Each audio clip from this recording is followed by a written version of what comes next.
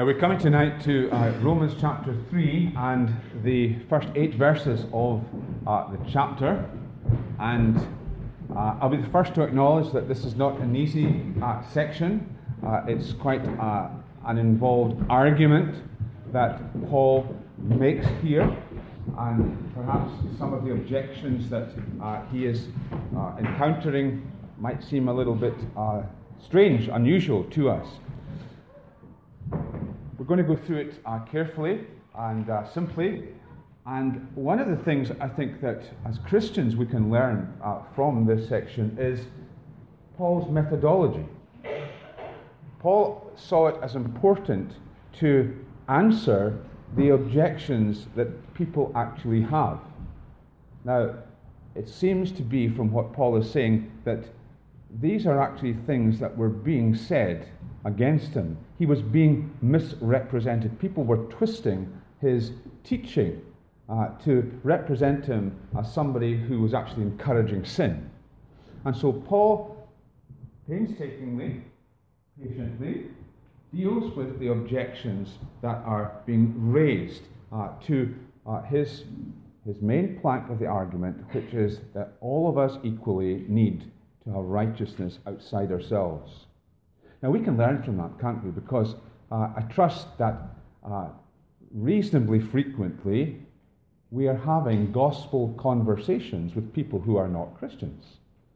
And in those conversations that we have, we will want to give proper weight to the difficulties that they have.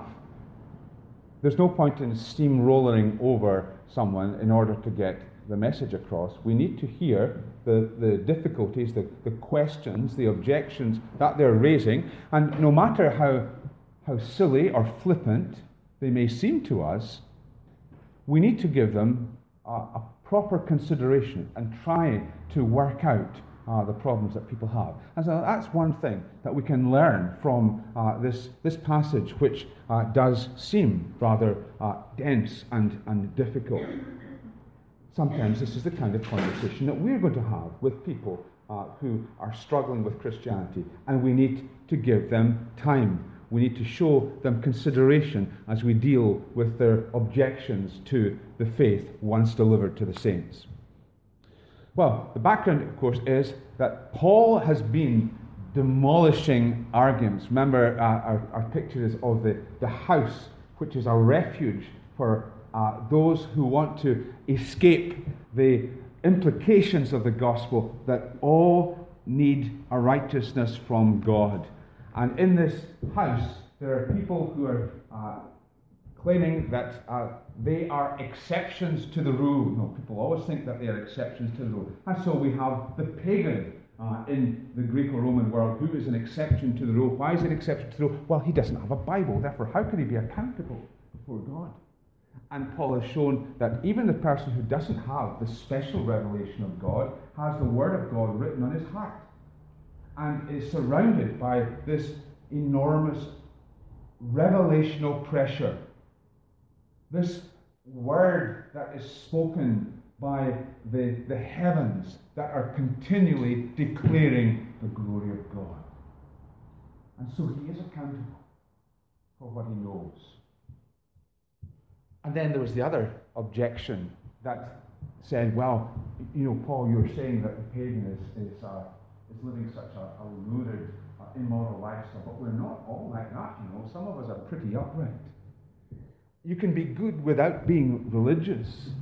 Where have we heard that before? And then Paul again brings out the wrecking bar and takes the wrecking bar to the argument of the moralists and says, well, you may claim to be good living. Do you actually live up to your own standards?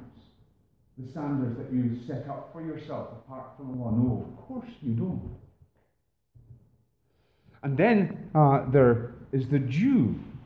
And he is the last of the objectors. And the Jew is claiming, first of all, that he is in a special place before God because he is one of the chosen people.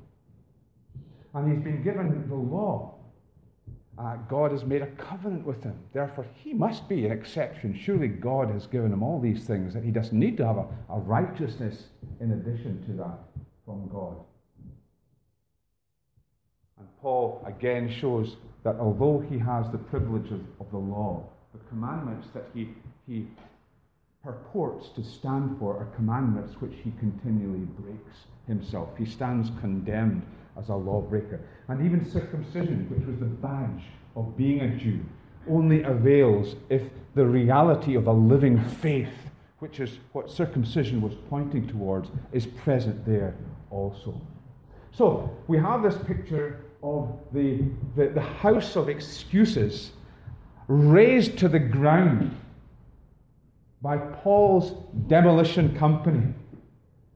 And at last there's nothing left standing until, and all is quiet until we hear under the rubble this voice, this last voice of objection raised. And it's a voice that is complaining that Paul's argument would make God unfaithful. Because God, according to the Old Testament, had given privileges to the Jewish people.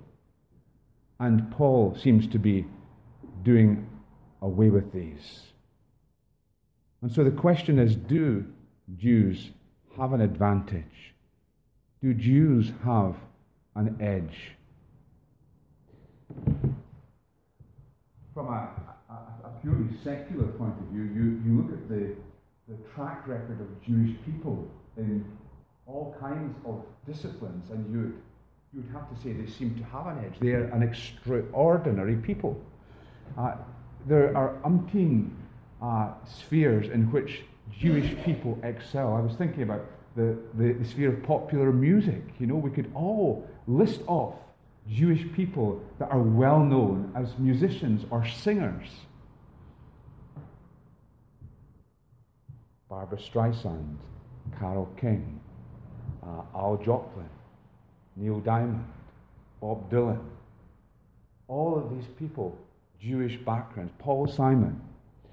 Think of the spheres of technology. Think of my own interests. Think of agricultural technology. The Jews have been remarkable in the progress that they have made. A small nation making huge strides, being in the forefront of agricultural irrigation, crop breeding, and so on. Are amazing people. But do Jews have the edge when it comes to the faith? Do they have an edge in salvation?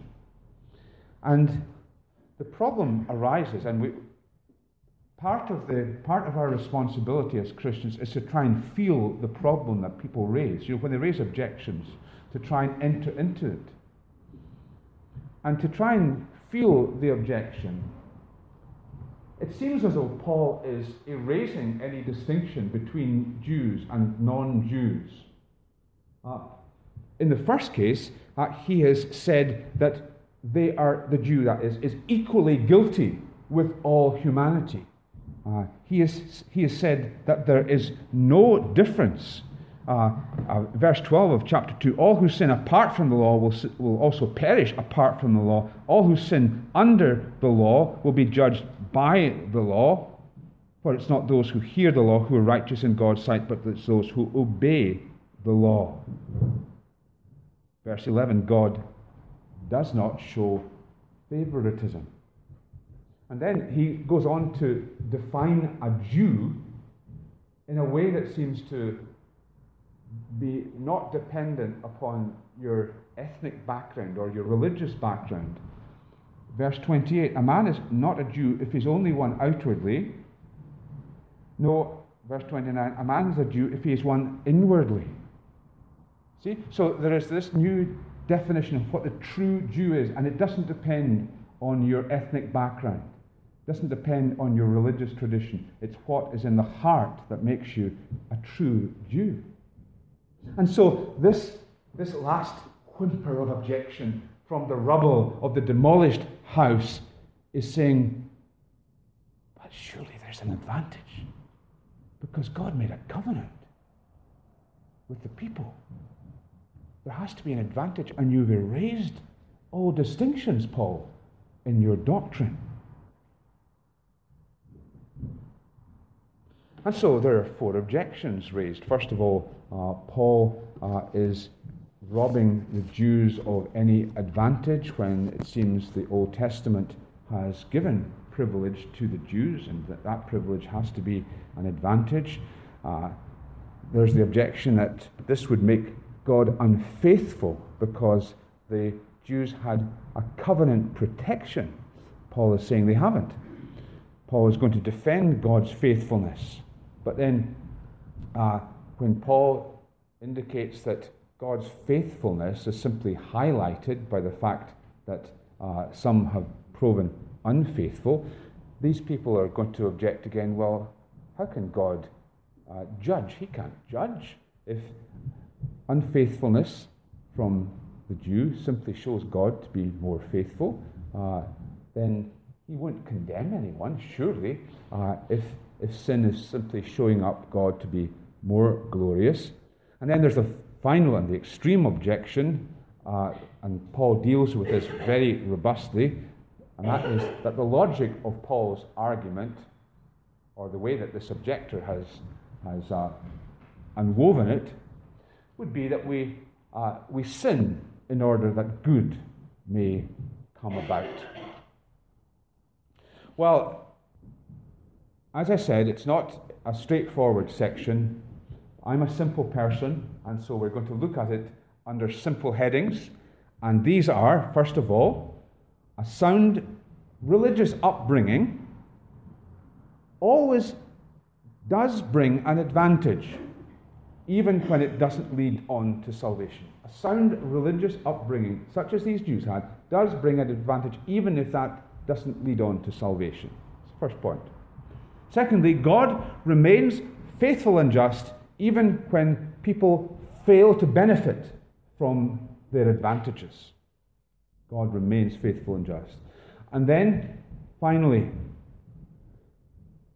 true Christians will never seek a reason to sin, but will always produce good fruit, the fruit that accompanies faith.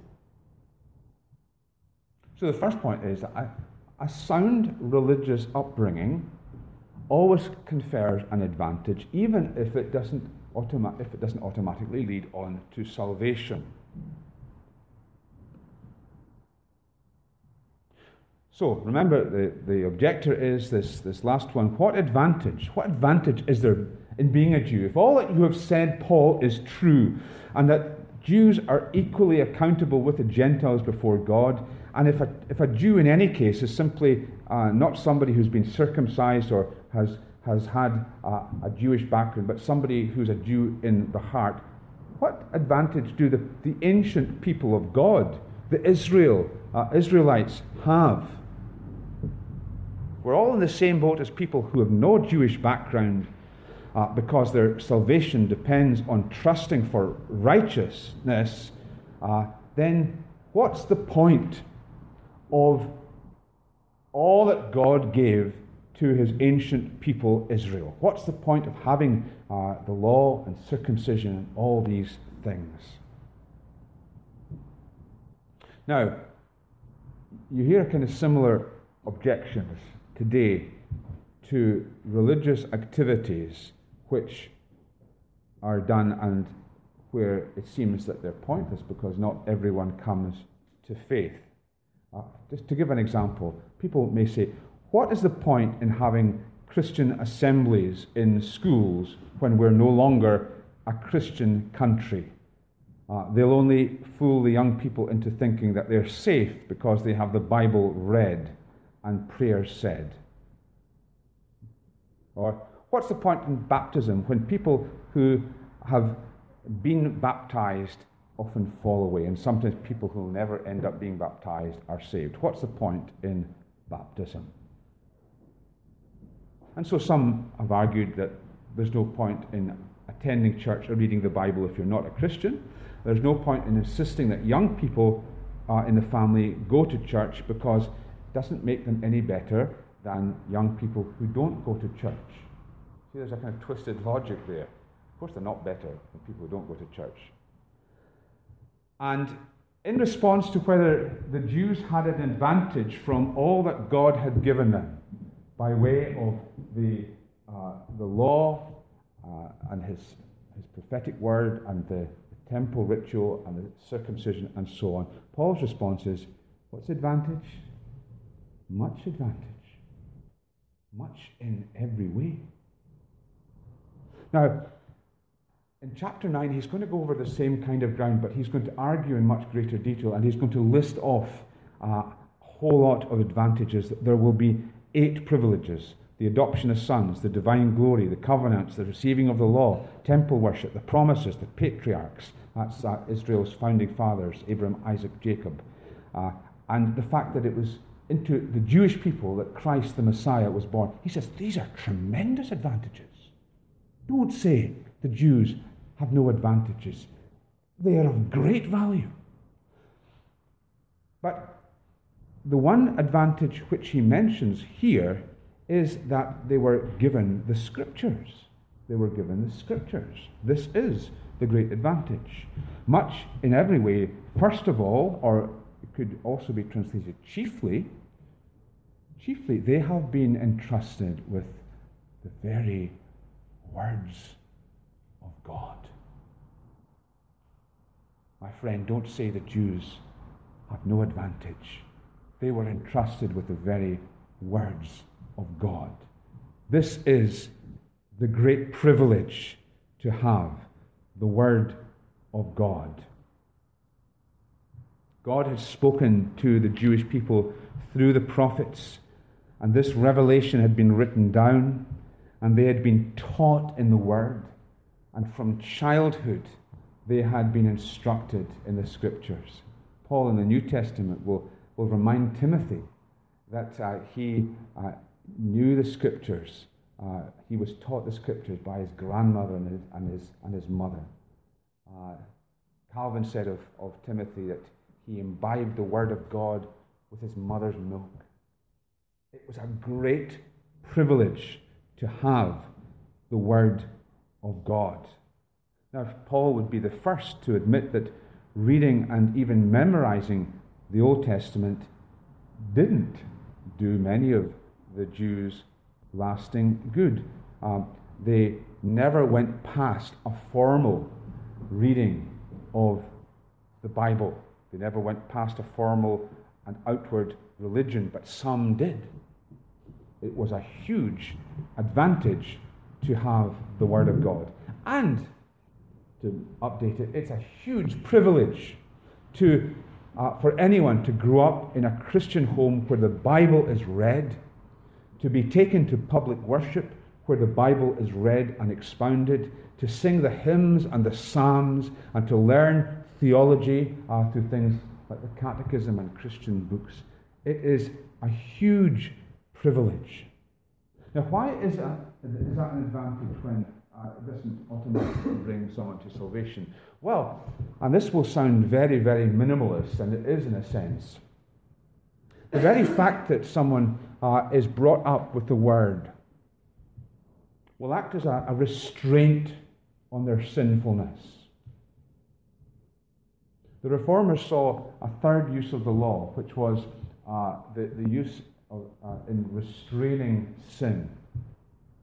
And if we have a familiarity with the Word of God, then the conscience will be sensitized so that people will sin to a lesser degree than those who have these privileges. Now, the unsaved churchgoer Bible reader is unable to save himself, clearly. We need the Holy Spirit to renew a person.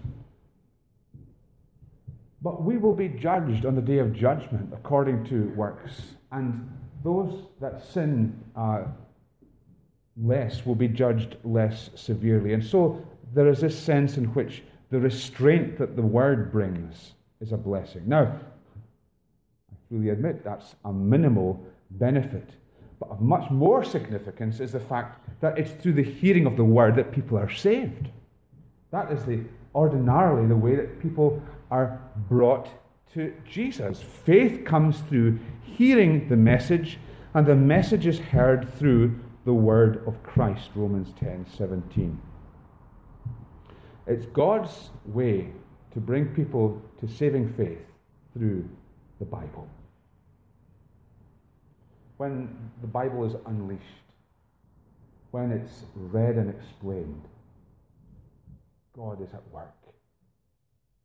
It is powerful. And therefore, to have Christian assemblies in school where the Bible is read and where young people grow up to hear about God and creation and sin and redemption and the return of Christ, that is an immense privilege, and we should never despise that privilege. And to come into the house of God and to hear the Word of God is an immense privilege. You're far more likely to be saved spending your time in a church than in bars and nightclubs. It's through the hearing of the Word that people are saved. And on the other side of the coin, when these pillars are removed, then great damage is done. You know, the way the secularists want to remove all privilege from the Christian faith. They would want to ban all use of the Bible and prayer and so on from school if they got their way. Well, we should never say that would be okay because these are secular institutions. It would be a grievous loss to people not to hear the Word of God. Now, it's worth at this point just pointing out what Paul says in relation to the Word and how he describes the Word. He refers to them as the very words of God, and the word in the Greek is logia, and it's used very sparingly in the New Testament. There's only 3 instances of it, and it's used in the sense of an oracle. So the King James Version uses the term oracles. And it has the significance of saying that all of the words of God, all of the scriptures rather, are the words of God. It's identifying the scriptures with the words of God. This is what we're saying to the children this morning. I'm sure they got it as well. That no matter who the authors of the individual books of our Bibles are, the author behind the author is God. They're His words. Whether it's John writing his gospel letters and Revelation, whether it's Samuel, whether it's Moses, God is speaking. The oracles of God. That's a lovely expression, isn't it? The oracles of God. It's what Paul meant in 2 Timothy 3:16 when he said, all Scripture is God-breathed. He has exhaled the Bible. It has its origin in Him. So the words of the Bible bear, if we can use this expression reverently, bear the DNA of God. They bear His nature, which is truth. For it is impossible for God to lie. Therefore, His words are true. And as we were saying this morning, it doesn't mean that the Bible was dictated so that all of the different parts of the Bible are seamlessly of the same personality. No, in God's sovereignty, He uses real people and real personalities, real backgrounds, real writing styles to communicate exactly His desired truth. And that means that in the Bible we have the most precious possession in the world. They have been entrusted with the oracles of God. And you'll know that at the coronation of the Queen, there was this point where the Bible was given to the Queen. The Archbishop of Canterbury and the moderator of the assembly were involved at this point in the coronation service. And the Archbishop presented the Queen with a Bible saying, Our gracious Majesty, to keep your Majesty ever mindful of the law and the gospel of God as the rule for the whole life and government of Christian princes, we present you with this book, the most valuable thing that this world affords, And then the moderator of the Church of Scotland added, "Here is wisdom. This is the royal law. These are the lively oracles of God." God is speaking through his word. And through hearing and responding to the Bible, we are born again by the work of the Holy Spirit. Just the power of God for salvation to all who believe. The lively oracles of God. So the Bible is used in our coming to faith, and it is used in our growth as Christians, as we are continually convicted of our sin, turn from it, and learn the will of God through the Bible. It is the most precious thing that men and women, young people, can possess. What advantage then is there in being a Jew? Much value in every way. Now, the second point is, God remains faithful even although people don't benefit from their advantage or don't avail themselves of their advantage or prove unfaithful themselves. God remains faithful. The implication in Paul's objector is that unless the covenant meant that all Israel was saved, and some believe that simply by virtue of being a Jew you were saved, unless that was the case, then God had failed. But God's covenant was always to bring salvation through faith in a Messiah, a promised Messiah. Now, the fact that Israel, largely, the majority of Israel, had not put their trust in that Messiah, either as he was promised or as he came in fulfillment. The fact that the majority didn't trust him doesn't mean that God has been unfaithful in his covenant commitment to Israel. And Paul brings two arguments again in verse 4 against the idea that we could ever think of God being unfaithful to his promises. First of all, he says it's actually impossible for God to be unfaithful. Let God be found true, he says, and every man a liar. God's faithfulness is not a matter of majorities. It's not a case of how many think God is true. Let's take a vote on it. Or how many actually respond to the preaching of the gospel. If it's a majority, then God must be true. Not. Let every man be a liar, and let God still be true. He remains true. There was a remnant of Israel that did believe, who were under the covenant. God is faithful. Paul's going to tell us in Romans 9-11 that there is going to be a future ingathering of the Jewish people. His purposes with the Jews aren't over. That's future. At the moment, he's simply saying, let God be true and every man a liar. And then he quotes Psalm 51 verse 4. Now, of course, the context of the psalm is the man of the covenant, David himself. And David, he's thrown the book out. He's broken virtually all the commandments, principally murder and adultery. And this man of God, this man who owned the covenant member of Israel, acknowledges the rightfulness of God in punishing him. Lord, he's saying, I've received your discipline in order that when you speak you may be justified. I acknowledge, he's saying, that I am receiving what I deserve. Your punishment of me is justified. Even David recognized that he had been unfaithful to the covenant. The covenant comes with a commitment to obey the Lord. And he is acknowledging that he is receiving this punishment from God, the death of the son that had been born to him, as a rightful punishment, as a covenant breaker. See, there's two sides of God's covenant. Covenant faithfulness will bring us blessing. Covenant unfaithfulness will bring God's wrath. But either way, God is faithful, always faithful. The covenant sign brings privileges, but it brings responsibilities.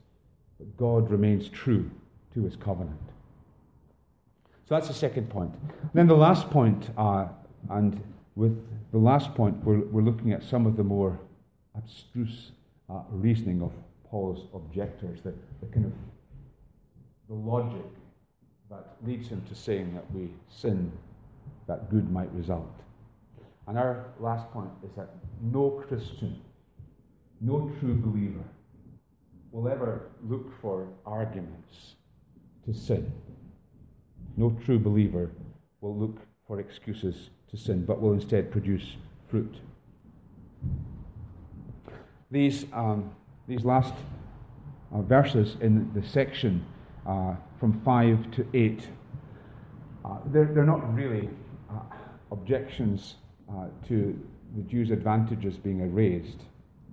They're really self-serving and logic-warping arguments to sin, to have latitude to do what you please. 3 of them, and they're rather pathetic, but again, it seems that Paul was encountering these, and so Paul deals with them, and it's remarkable that he deals with them.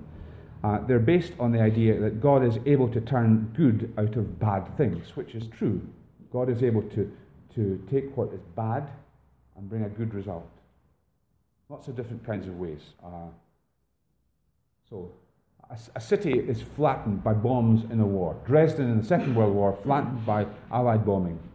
And when that happens, maybe a lot of slums are knocked down in the process, and there's an urban renewal project comes and results in a much prettier city after the bombing. Good results from bad. The Highland clearances. Terrible cruelty. People evicted from their homes, left the crowded Highlands, and in America, many of them prosper and do well. Good that came out of evil. And Paul's objector argues that if, as Paul says, God remains faithful even when we're unfaithful, then surely, he says, that human unfaithfulness will show up God's faithfulness. You know, like a diamond is shown to be so beautiful when it's against a dark background. Well, our unfaithfulness is magnifying God's faithfulness. Therefore, if that's the case, and we've got to be patient with the guy, it's very difficult to get our heads around the way he's thinking, but he's saying if that's the case, then how can God judge? Because evil is producing good. Our unfaithfulness is magnifying God's faithfulness, so surely God isn't right to judge. And Paul responds here, but he responds maybe not in the way we'd expect. What he says is, it is an indisputable fact that there is a judgment. God will judge the world, and therefore your argument does not hold. God is judge. If that were so, how could God judge the world? Paul is taking it as a given that God will judge the world. He is not explaining why that is the case. He's not making an argument for that being the case. He's simply saying that is a given, and therefore the argument does not hold. And then the argument becomes even more bizarre. If sinning increases God's glory, the logical conclusion is, let us do evil that good may result. And Paul says at this point, this is what some of his enemies were saying that he was teaching, and his response is cutting. Their condemnation is deserved. Now, you might think, well, who on earth would make that kind of argument? Who would argue that we should sin in order that good may result? But actually, when you do think about it a little bit more, Christians sometimes do that, or people claiming to be Christians do that. Someone might claim, hypothetically, it's good to go out with the boys and get a little bit drunk now and again, because it shows them that you're normal. And when you have a chance to give some Christian book, well, they're going to take it from you because they know you're normal, you're not odd. This line of thinking that the Christian always has to show he's just like everybody else. Someone else justifies it in an outburst of swearing that by saying it helped to clear out his anger.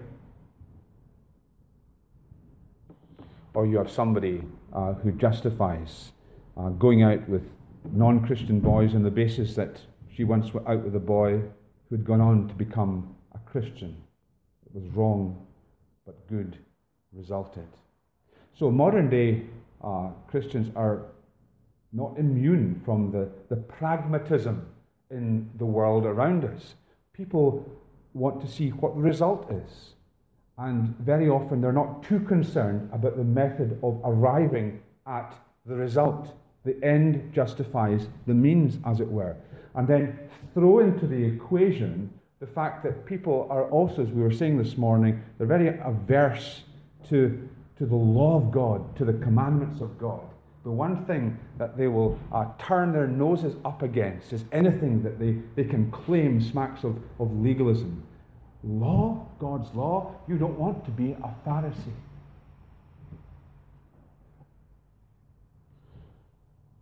And the most stupendous blunder any man or woman can make is to think that they could gain anything by sinning. To justify going against the law of God in any way, for any perceived benefit. To think that God would ever be glorified by a route which involved us going against his revealed will is folly, isn't it? But that's what people were thinking in Paul's day, and it's what people do, alarmingly, allow themselves to think today sometimes also. Paul's reminding us here of God's grace and his promises and his faithfulness and his ability to overrule our sin in mercy and in judgment and to his glory. Paul saying none of that can excuse sin. And if you're a Christian, you want to have nothing to do with that train of thought either, because God has called us to holiness. We are saved through faith in Christ alone. But the faith that saves us never remains alone. Always issues in good works. And so we pursue holiness with all our hearts, grateful for the word that the Lord has given, submitting ourselves to its correction, and trembling at the approach of sin rather than looking at it as an excuse, and submitting ourselves to God's correction and comfort that we might produce the good works of obedience that always blossom where there is true faith. May God bless to us his holy word. Amen.